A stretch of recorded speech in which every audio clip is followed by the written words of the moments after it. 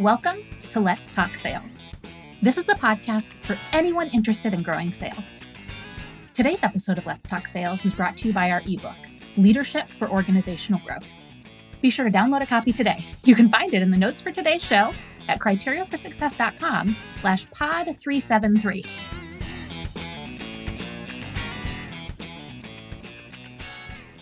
This is Elizabeth Frederick, and I have so enjoyed getting to know today's guest. He's the founder and CEO of Rhythm, helping scaling sales teams expand their bottom line. He has an extensive career in sales and sales leadership. At one point, he actually led a team of about 100 sales reps at NerdWallet, so he knows all about the complexities of sales leadership. He is based right here in New York City. Welcome to the show, Tommy McNulty. So great to be here, Elizabeth. Thanks for having me. I'm really glad that you could join me. And before we jump in to our conversation, where we'll be kind of talking about some of those lessons you've learned from sales leadership, I'd love it if you could introduce yourself to our listeners, maybe tell a little bit about the story that's gotten you to where you are today. Yeah, absolutely. So the story began in Brooklyn, where I'm originally from. I took my first job at a karate school when I was 13 years old, and it's actually where I learned how to sell. I used to walk up and down the street with a clipboard, actually trying to get folks to sign up for classes, which was just a really wonderful and fun experience. After I graduated from college, I took my first individual contributor job at ZocDoc. This was back in 2011 as an SDR, and sort of spent some time there as an individual contributor. And then joined an early stage company focused on mobile payments into the hospitality space. That was my first foray into sales leadership and sales management. Learned a ton, and then hopped over to Fundera to help scale that company, where I spent the bulk of my career. I was there almost 6 years, scaled the company helped scale the company with others from, 0 to over 50 million in revenue, profitability. And then we eventually sold the company to NerdWallet at the end of 2020, which, then I became head of B2B at NerdWallet, managing a pretty large team of wonderful sellers and SDRs and CS managers and, all the things that go into revenue. So I like to say that in a pretty compact period of time, I'm pretty sure I've done every role in sales, from SDR to SMB, enterprise, sales ops, all the different things. So I love it all. I think it's such a wonderful place because it brings out so much of like the warrior spirit in people, because like you can win and you can lose, and you can't just approach each day as like its own just run of the mill day. Like you have to go out and make things happen. And I think for a subset of the population, that's a lot better than just, sitting around waiting for things to happen. Definitely. It is always interesting to talk to somebody who has had so many different roles in sales and business development, especially in the last 10, 15 years, where the sales environment has changed quite a lot. And I know we'll be honing in on some of that over the course of our conversation today. But to have worn those hats, first of all, it gives you a lot of credibility when you're talking to sales reps, because the number of times you hear from people, you don't know what it's like, is pretty extensive, and I think is very understandable. You have some people who are leading sales teams who haven't sold in 20 years, and you can be very effective, but you do need to be aware that the world has changed pretty significantly. So you at least are able to just kind of speak to very recent experience and even some current experience. Yeah, I think that not to be funny here, but the fastest way to get yourself tarred and feathered and thrown out of the building as a sales leader is to not have empathy for what your frontline sellers go through on a day-to-day basis. Part of being a VP of sales or a CRO is you have to maintain a level of courage to make difficult decisions, and difficult decisions could take forms of quota increases or territory shrinking or rifts. And you have to do those things. But if you do them without remembering and appreciating the psychology of everybody that's involved and how you communicate those things, how you share those things with folks, I think that's the fastest way you lose credibility. Absolutely. And the number of times I've spoken to, sales teams and heard our quotas are just completely unrealistic, or our leaders think that you can just make a phone call and get a meeting. And they can do that because they've got the network and the experience and the title. But if I were to call that same person, I could definitely not get a meeting. They wouldn't even take my phone call. Um, Yeah. it's that it's that sense that you're living in a completely different world. You don't understand how hard my job is. And it does make it really difficult to communicate anything, especially if what you're communicating is not going to be, you know, nobody loves to hear your quota has doubled. Yeah, it's very, like I said before, it's really unique. I remember sleepless nights and stressful weekends when I was having a bad month or a bad quarter. My first SDR job, it was actually a daily quota. And, Wow. having every single day, like you have to come back and bring it no matter what happened yesterday.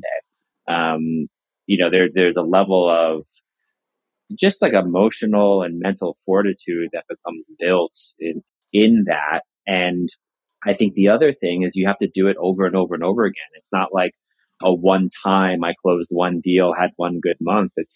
You have to string it together over months, quarters, and years. And it's a grind. And not to say that other executives and people don't appreciate that grind, but like when someone has carried a bag before because there's just a shared experience that you can immediately attach to. Yep, definitely. You can see it in their eyes. If nothing else. Yeah, the bag's under their eyes. Yeah, there Yeah. we go.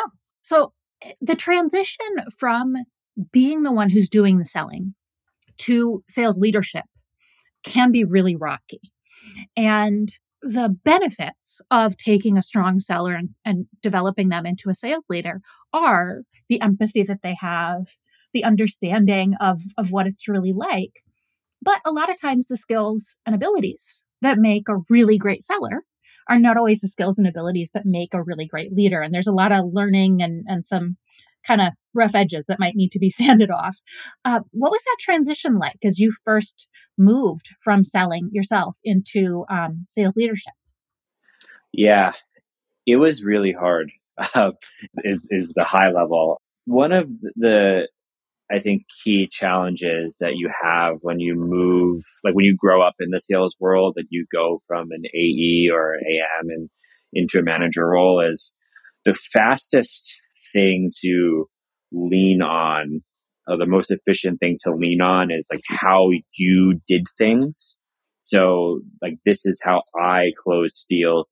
Was my process. This was my formula for my funnel, whatever that might look like. And other people might have their own processes that work well for them. And for me, like my biggest challenge was actually like expanding my own views of all the possible ways to good, right? Where I had one view of it, which was how I did it, but there are many ways to do it, right? Some people are really great at bottom of the funnel. They're masters of the craft. They close deals right when they get there.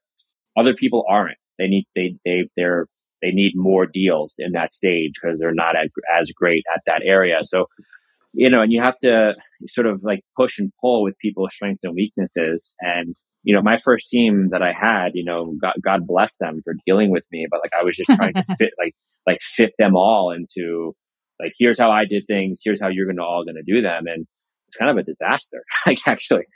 So I think that was really the big one. And then I think the second thing was I didn't fully appreciate how much influence I had over somebody else's like state. So their day to day motivation, their day to day energy, their frustration.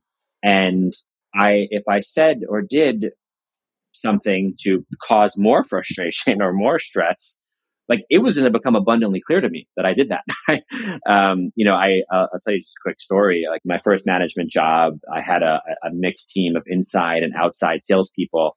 And one of the outside salespeople called me and he said that he felt that we should be providing money for gas, which we weren't doing at the time. And we were an early stage company. So I kind of just like dismissed it. Like, no, we're we're not going to give you money for gas. Like I just said that on the call, and he just blew up, like just absolutely blew up, cursed me out. Really just an uncomfortable professional experience. And as I reflected on it, like there were just two things at work. One was he had been spending a lot of money on gas, right? And I didn't know that. And because he was driving like well outside of his own territory. And then second was that the fact that I didn't even consider his problem just set him off the ledge. So the right way to have handled that would be to, okay, like, can you just talk me through like why you think we should be giving you money for gas? How much are you spending on gas? How often are you buying gas? And then letting him know that I'm going to think about it and get back to him versus just saying no. And it's like subtle little things. Like it sounds so simple, but it's like subtle little things like that that can like really screw up your team or screw up somebody else's like state. And that was a big learning in that transition. Absolutely. I really love that as a concept and that very specific example, because a lot of times what we find as leaders is we're involved in a lot of conversations at the leadership level. And so we hear something, we get a question, we get a request from somebody. We pull in all the context that we know. We're an early stage company. We're really watching expenses, all of these other things. And we might be inclined to just give a quick answer. Or we need to roll out a new compensation plan, a new quota system, a new, anything, CRM system for the team. And we've done all of this ideating and planning and testing and gone through all the options. And then we just come in to the sales team with from on high, we have developed this system that you must use. And they weren't in all of those conversations. How are they supposed to know? And so there's an information gap and access to the information. And then, as you said, there's just also the feeling of, are you even listening to me? Mm-hmm. I had one client, this was years and years ago. They had one of their top performers leave. And for the home office, it seemed like it just came out of nowhere. Just like, why did he quit? Come to find out, he had some concerns that his salary and commissions were not being processed properly. He had been trying to communicate that to his regional manager, and the regional manager just didn't handle it well and wasn't pushing that information up and, being his partner and figuring out how to solve that problem. And so the home office hears of it is this guy just quit, and they tried to get him back and they just couldn't because the trust had really been broken. And so that idea of a frustration that might be building and not handling it appropriately can really cause drastic problems. Yeah. And, if I can piggyback on that, like we're talking today and we're coming off the heels of the Silicon Valley Bank collapse. And what this showed everybody was, and what the market did in response to that, what this showed everybody was how much people don't like unpredictability. Like we like things to feel predictable. It makes us feel safe. And sales is a naturally unpredictable role because you can't fully predict what a customer is going to do. There's always a bit of sort of like black space there where like you just can't see into it. So if you compound that unpredictability with more unpredictability in someone's role around like, what are you going to get paid? How are you going to get paid? What is your territory going to look like? Who your manager is going to be? We're going to change this and change that and change this and change that. It just becomes mayhem and exhausting for people. And my experience, and I've learned this lesson the hard way, is, once you lose the trust of the team or the trust of a person, it's hard to get it back, if at all. Absolutely. Absolutely. And then to what you said earlier about what worked for you is not necessarily what's going to work for someone else. And that's something I think is almost the most common problem we see with recently promoted leaders is, what it took to get you to where you are. And you're like, these are the best practices. Clearly, yep. This is what everybody should be doing. And other people can be successful in such wildly different ways. It's actually really interesting to me to see the differences in what can drive success. And you'll have two people on a team, that Hmm. have opposite personalities and very different processes, and they can produce almost the same results so long Hmm. as they're doing what works for them. And that's always really funny to see. And I think a good reminder to us that there is no one best way to do things. Sometimes there are steps that must be followed for things to work out, but the approach that people take is really going to be unique to them. Absolutely. I think it's important that we give everybody a starting point. Like, hey, here's like our base case for how a deal should go or what your funnel should look like. But over time, that should be made their own. This was kind of I always hated writing scripts, and I hated the word script because I felt that a script was like, okay, you need to read off this page. And what we started doing instead was we called them guides. We're like, here's a guide for the conversation.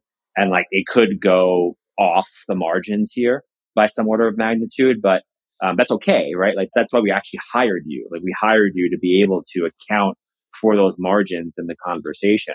And that's where you appreciate individuals' strengths and weaknesses, right? And I think that's what a great manager does. They know where reps are great and where they struggle, and they can sort of push and pull with each individual person and account for the unique needs. Absolutely. Just that language shift from a script to a guide, you can feel the way that would be perceived by somebody. If you give me a script, I'm going to think, why don't you just use a bot that you feed that script into? And the bot will have the conversation. And then the bot will very quickly have somebody feed something in that is not on that script and they will be stuck. And we all know if we've been on the phone with people, they go off script. And you're, first of all, demoralizing your team and making them feel looked down upon, but you're also not setting them up for success because you don't want them to freeze up just like a bot would when they get the off the wall sort of a question or prompt. Yeah, yeah. Another funny story from the sales pit, if you will. But my first SDR role, I was given a script and I'm pitching customer, and I've got the script in front of me, and I'm trying to focus on the customer and focus on the script. And then all of a sudden, my manager shows up in my headset because he's listening in. He's trying to like talk to me to tell me what to Oh my say, goodness. and like I'm trying to account for like the script my manager is saying, and like really like the customer, which is where the entirety of my focus should be.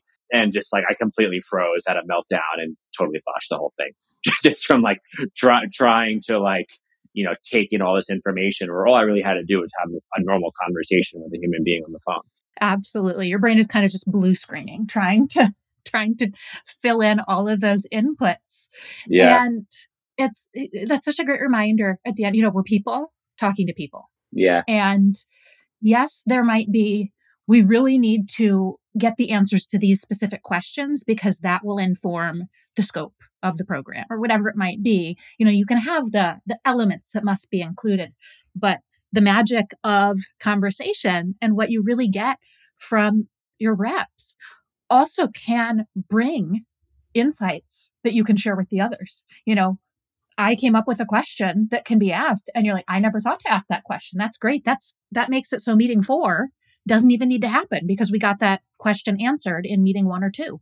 And it's really fun when the whole team starts to work together to align on best practices and share them.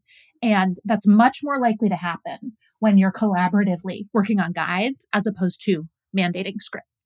yeah. And this is the type of behavior that should be celebrated, in my opinion. And in one of my leadership roles, we had a couple reps early on in our time there, and they were kind of breaking procedure on a few things. And the head of sales ops like came to me and was like, "Hey, like this is the problem." And I was just like, "No, it's not actually. Like, like if they can break our process and win, like I'll give them $5,000, right? Like that, like that's what I want to happen. Like I want folks that are like willing to tinker in the interest of like winning more deals or closing more business or moving the company forward." And the sort of like, this is how we do things mentality, like again, can work for like just getting somebody started, but you don't need to hire people if you just have it all defined. You can plug it in now, just plug it into ChatGPT, right?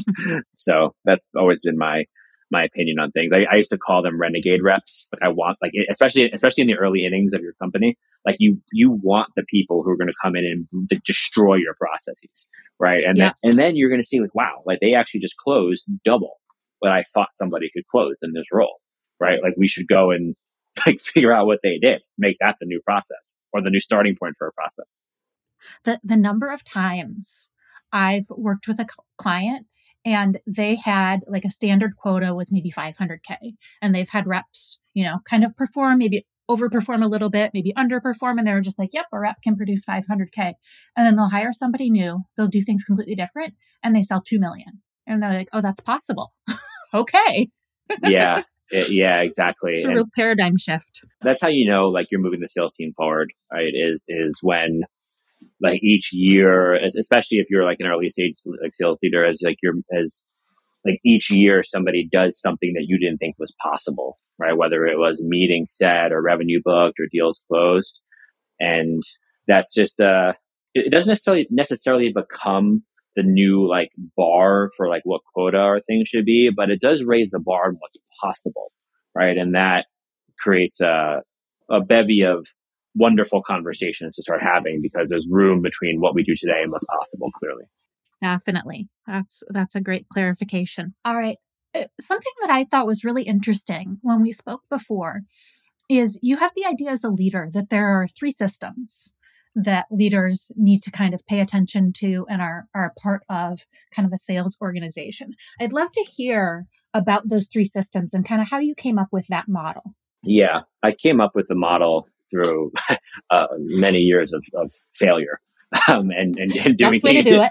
and doing things incorrectly. So I think every great VP of sales runs a 3-pronged operating system, and the 3 prongs are data, funnel, and reps, or team, right? Data, funnel, and team, and those 3 sort of spirits, if you will, have to work in tandem to actually deliver you the team that's going to scale revenue consistently, reliably, and not turn into a work culture that where nobody wants to be. Data, I think this is probably the one that we've been most familiar with for the longest period of time. Where is our customer information? Who are we calling? Why are we calling them? What's happening? This area is well served by tools like Salesforce, Apollo, ZoomInfo, things like that. You need to know who your team is calling and why. How did you segment customers? Why are you calling certain segments of your market? Where are their phone numbers? All of that. The second part of the operating system is funnel. And I think this is where a lot of innovation has happened in the last, call it 5 to 7 years. What am I saying to a customer? What am I writing to a customer? How quickly can I move a customer from point A to point B with the best possible service? So this is where we would see a tool like Gong or a tool like SalesLoft or Sixth Sense helping reps move deals down the funnel and get deals closed, right? This is where a lot of coaching happens, a lot of, the guide development or this is how we're going to handle certain objections, or here's how we're going to craft a cold email. And, a lot of the, quote unquote, like sales craft happens here. I think it's like been pretty well understood for a long period of time. Like sales is both art and science, and the science is well served by your data operating system, and the art is well served by your funnel operating system. But the third one we've kind of been talking about is actually your team and all of the individual humans that are the drivers of these cars, right? The people that have to sort of plug in their headsets every day and fire up the call system and get going. And I can tell you brass tacks, it does not matter whatever tool or process you have in your stack. If you don't have the right people that are motivated, that are doing the right things, it doesn't matter, right? You can have the best, most robust tech stack. You can have the sickest product. It doesn't matter. And that third operating system is everything that goes into supporting that group of people. So first and foremost, right? And this is abstract, but the financial model of the team. This supports your people because you actually have to make appropriate financial decisions to set up the team for success. It's ramping, it's hiring, it's the creation and development of managers and directors, it's performance management, it's upskilling, it's compensation and incentive design. All of these things that roll into the person who has to sit there or stand there and do the deals. And that's the third operating system. And inside of sales organizations, as you've seen and I've seen in my career, that is often the one that goes most awry, right? You have a compensation plan that nobody can meet. You therefore have attrition, or you have reps that did unsavory things to get deals done. You overhired people because you didn't understand your cost structures for your SDRs and your AEs. Therefore, you have to riff. You have not set up an appropriate territory plan. So you have one territory where you can put a bullfrog in there and they'll hit quota. And you have another territory that requires, Glenn Gary, Glenn Ross to get one deal done, right? And these are the decisions that leaders make that wreak chaos on the bottom line of the business and simultaneously wreak chaos on people's lives. And, obviously, shamelessly, like that's where I spend my time with Rhythm, is like this third leg of the operating system and helping leaders, work through these challenges. Absolutely. That's such a clear articulation. And as you said, you can almost see as business has matured, as corporate best practices have developed, that first system, the data system, that, 20, 30 years ago was becoming really professionalized. And I've been at Criteria for Success for a little more than 15 years now. And at the beginning of my career here, I would talk to a lot of clients who didn't have a CRM system. And now if I hear that from a company, I'm like, were you under a rock for the last 15 years?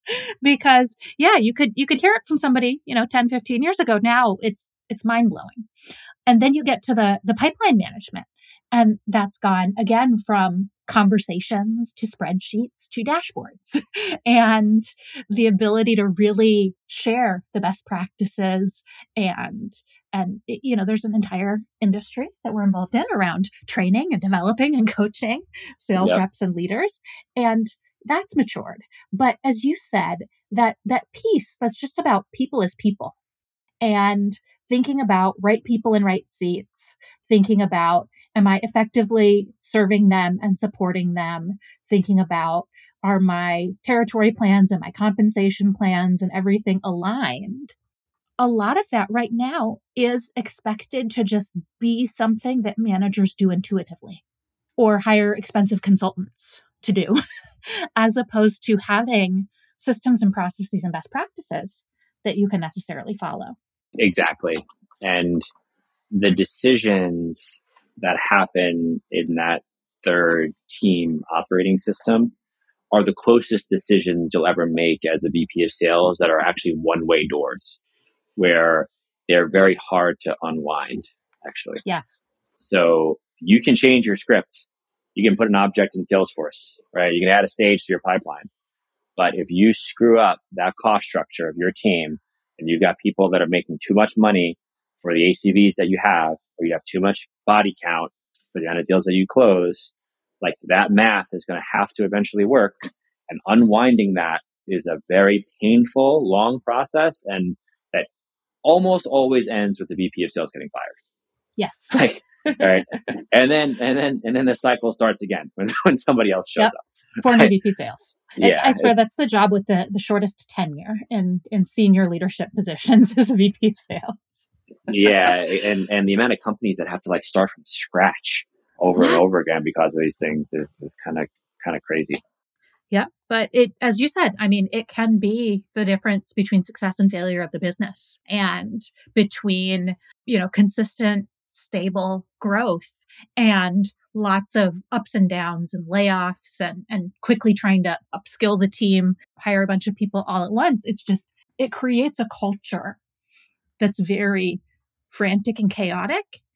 And that also is going to be repellent to some really top performers and people who are not attracted to that level of chaos. They might be willing to work for a startup and excited to work for a startup, but they don't want to feel like every day I could come in and everything is wildly different and I'm getting completely different mandates from leadership. Yeah, exactly. And I think this is where like proper planning and being thoughtful around how you structure and set up your team is just really, really critical.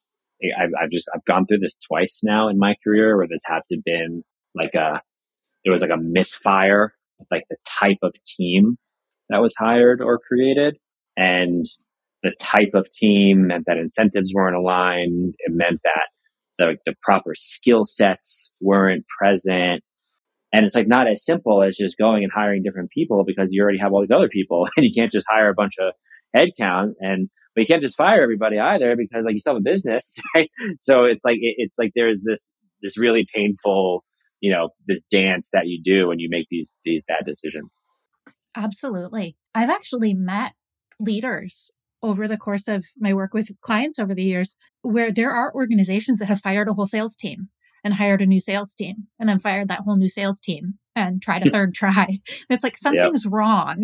It's not like you somehow have just hired all these terrible people. I mean, maybe your hiring process isn't great. Maybe your job descriptions aren't right. Sure. But I mean, just stats. Somebody should have been able to perform at some level. It's not like you somehow found all of the people in this country and the world who are just completely incapable of selling.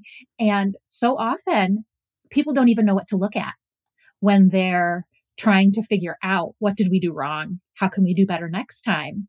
And then it's just like throwing another dart at the wall, as opposed to really learning from that experience and taking it into account and making better decisions the next time. Yeah. And I think this is where great leaders just communicate really well with folks. Like when you're hiring somebody into a role that is more chaos than not, which actually tends to be at like the early stage, but then also happens again at like the late stage. Yep. Interestingly enough, I guess it's like the middle where things tend to be most stable. You need to just tell people like, hey, you're joining a Series B company. We don't have a whole lot of data on performance for our sales team. We've only had one for a year. So you're going to get a quota. It may be too high or too low, right? And we're going to have to adjust that, right? So, contingent on taking this role, I want this pact between us that you understand that you are stepping in to a high change environment. Now, that's really all you have to do, right? Mm-hmm. Because like you've made that pact with somebody up front. And again, back to my point I made earlier, it's not the changes in quota that I believe jar people. It's the unpredictability in compensation. So you've now just made unpredictability predictable, right? By having the conversation with somebody. And I think it's subtle, but it makes all the difference. And there's a level too, when you have that conversation, it also demonstrates just a level of empathy. And whether spoken or not, what you're saying is, I'm your partner in this. I'm going to be with you in this. If it's off and suddenly your compensation goes way off track, especially way off track under what you would expect, we're going to make you whole. We're going to make it right. We're going to figure things out. If we have to do like the weirdest bonus structure known to mankind, we'll still make things work, because it's that uncertainty. It's the conversations that happen when the manager isn't there that can really spiral up into, people having an intervention style meeting with the leader. And that's never a sign that things have been effectively communicated. Yeah. And I would add to this where I believe that the empathy demonstrated is incredibly important, and the emotional binding of this person has my back and how far that actually goes. But people are smart, and they also have to trust that you're capable of it. Yes. And it's like just understanding and being aware of someone's problem is oftentimes not enough. You also have to be capable of fixing it. And this is kind of where I feel so strongly that, VPs of sales and CROs, if they actually want to be people oriented leaders, they actually have to be financial wizards and hyper P&L fluent, because you can talk everybody through every decision. So when quota goes up or down or sideways or wherever, you can go through line by line. This is how this decision was made, and here's why. Yeah. Right. Now, you might take some of the brunt of like, oh, well, it doesn't seem like we had to raise quota that much and, whatever. But when the team believes you are capable of making these decisions and understanding these decisions, they at least now know that you are the person that they can interact with about the decisions, and you're not like a puppet of the financial team or wherever, where that becomes substantially worse. Yes. When the team views the sales leader as someone who's not capable and nice, right? Versus oftentimes capable and maybe not as nice, right? Like most smart people would rather the latter in that equation. And it's just really imperative for sales leaders that you don't create a level of people thinking that there's something happening behind the curtain that they're not privy to, because the speed at which misinformation can travel inside of a company like is just is pretty remarkable. So it's both empathy and capability in my opinion. Absolutely. And that instinct, I think it comes from a good place that some sales leaders have of, I want to be their friend, and it's kind of us against the man. Yep. That makes it so you're disempowering yourself to them. So they feel like, okay, you can't actually be my advocate with leadership because you disagree with them as much as I do. And yet these are the numbers. And so to be able to make the business case and have confidence in it and explain how things work out, you're also demonstrating, hey, I believe in this. I believe that you're capable of meeting the targets as they're expressed. And this is how we came up with them. And you're actually setting yourself up as a leader, as a decision maker, as opposed to as somebody who's just kind of being buffeted by the winds of the organization. And you don't always realize when you're trying to be their friend that you've fully disempowered yourself in the conversation. Exactly. Like let's think about like an example here, right? Of like two different VP of sales styles that are communicating a quota increase. VP of sales one gets the quota increase, gets the whole team together, and turns it into an attempt of a rah conversation. We're doubling quota from 1 to 2 million, but that's totally okay because we have 25% of people that have already hit it, and we believe that everybody's be capable of it. And we have these new training programs coming out, and yada yada yada yada yada yada yada. Right? VP of sales number two gets the quota increase, brings the sales team together, and says, "Hey, we are increasing quota from $1 to $2 million. Like, it's not lost on me that everybody here does not like quotas being increased, but I need to talk everybody through why this happened and why it needs to happen. Number one, we are not returning as much money on each individual salesperson as we need to. In order for us to continue sustaining the business, this is the world we have to move to, right? It's uncomfortable, but this is just the hard reality we have to face. We're growing up as a company. Now, I believe we're going to be able to do that because we have all of these additional initiatives planned." Now, for me, right, VP of sales two, although hard to hear, at least told me the truth, and the truth made sense, right? And it might suck, but I can then make that decision on my own.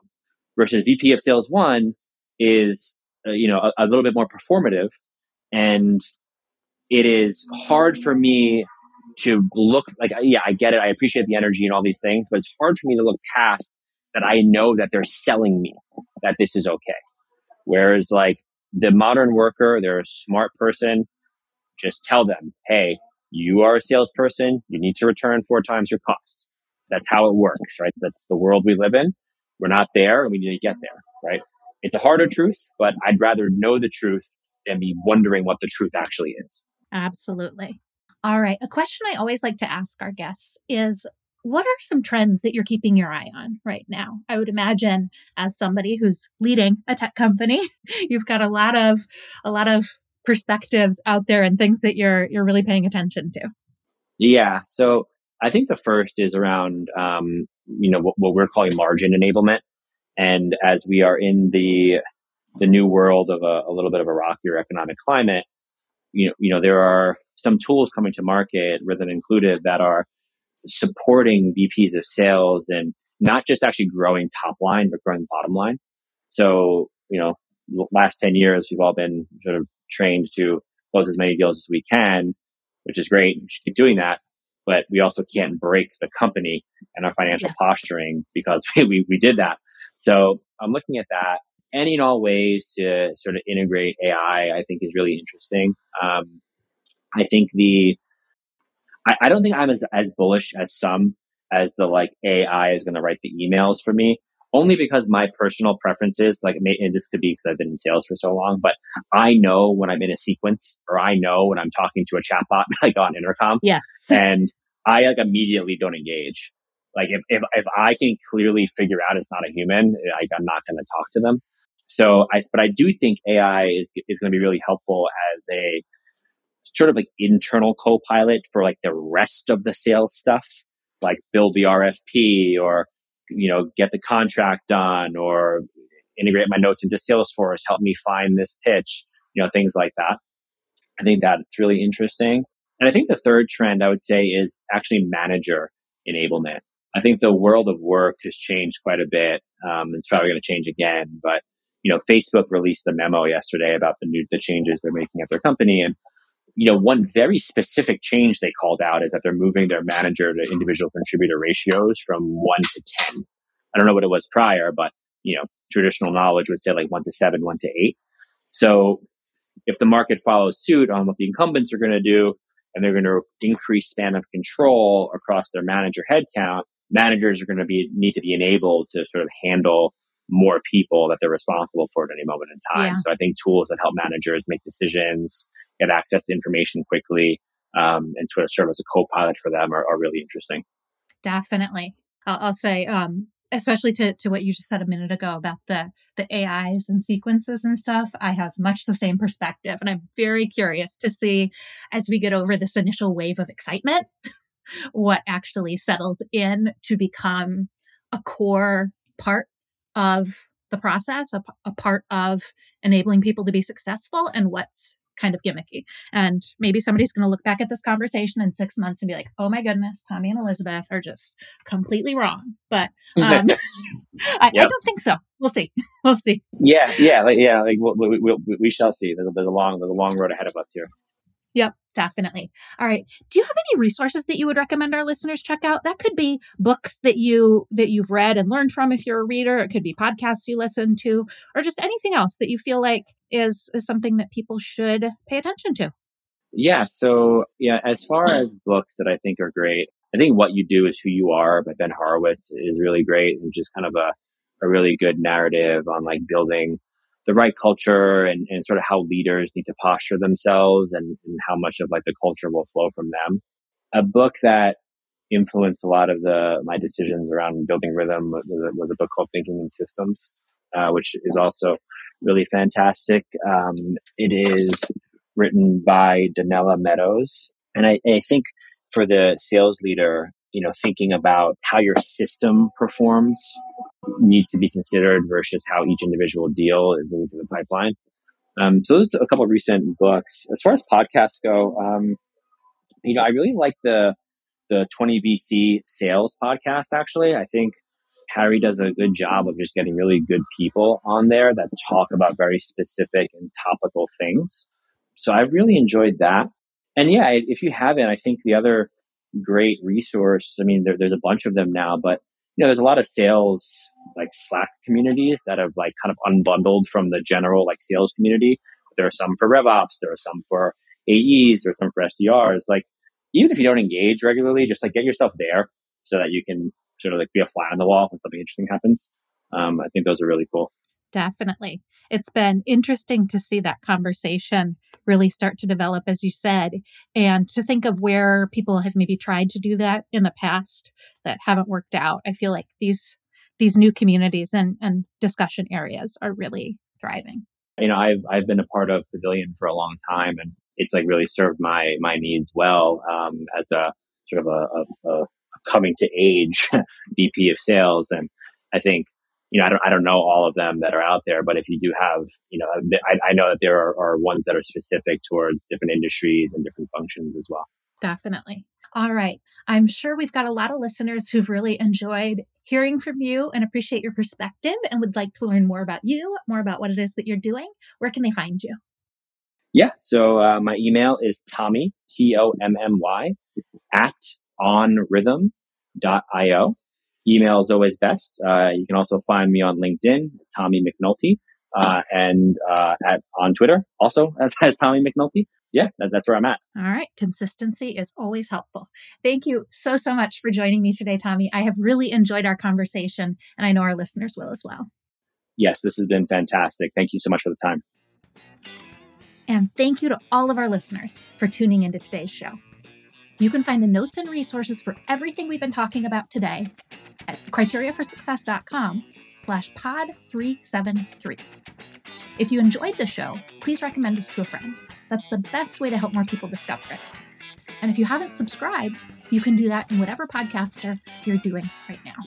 We love feedback. You can leave us ratings and reviews on Apple Podcasts or email us if you've got feedback, questions for us, suggested guests that we should talk to. You can reach us at podcast@criteriaforsuccess.com. Make sure to follow us on Twitter at CFS Playbook and the blog at criteriaforsuccess.com/insights. Let's Talk Sales is a production of Criteria for Success. What are you doing to enable buying today?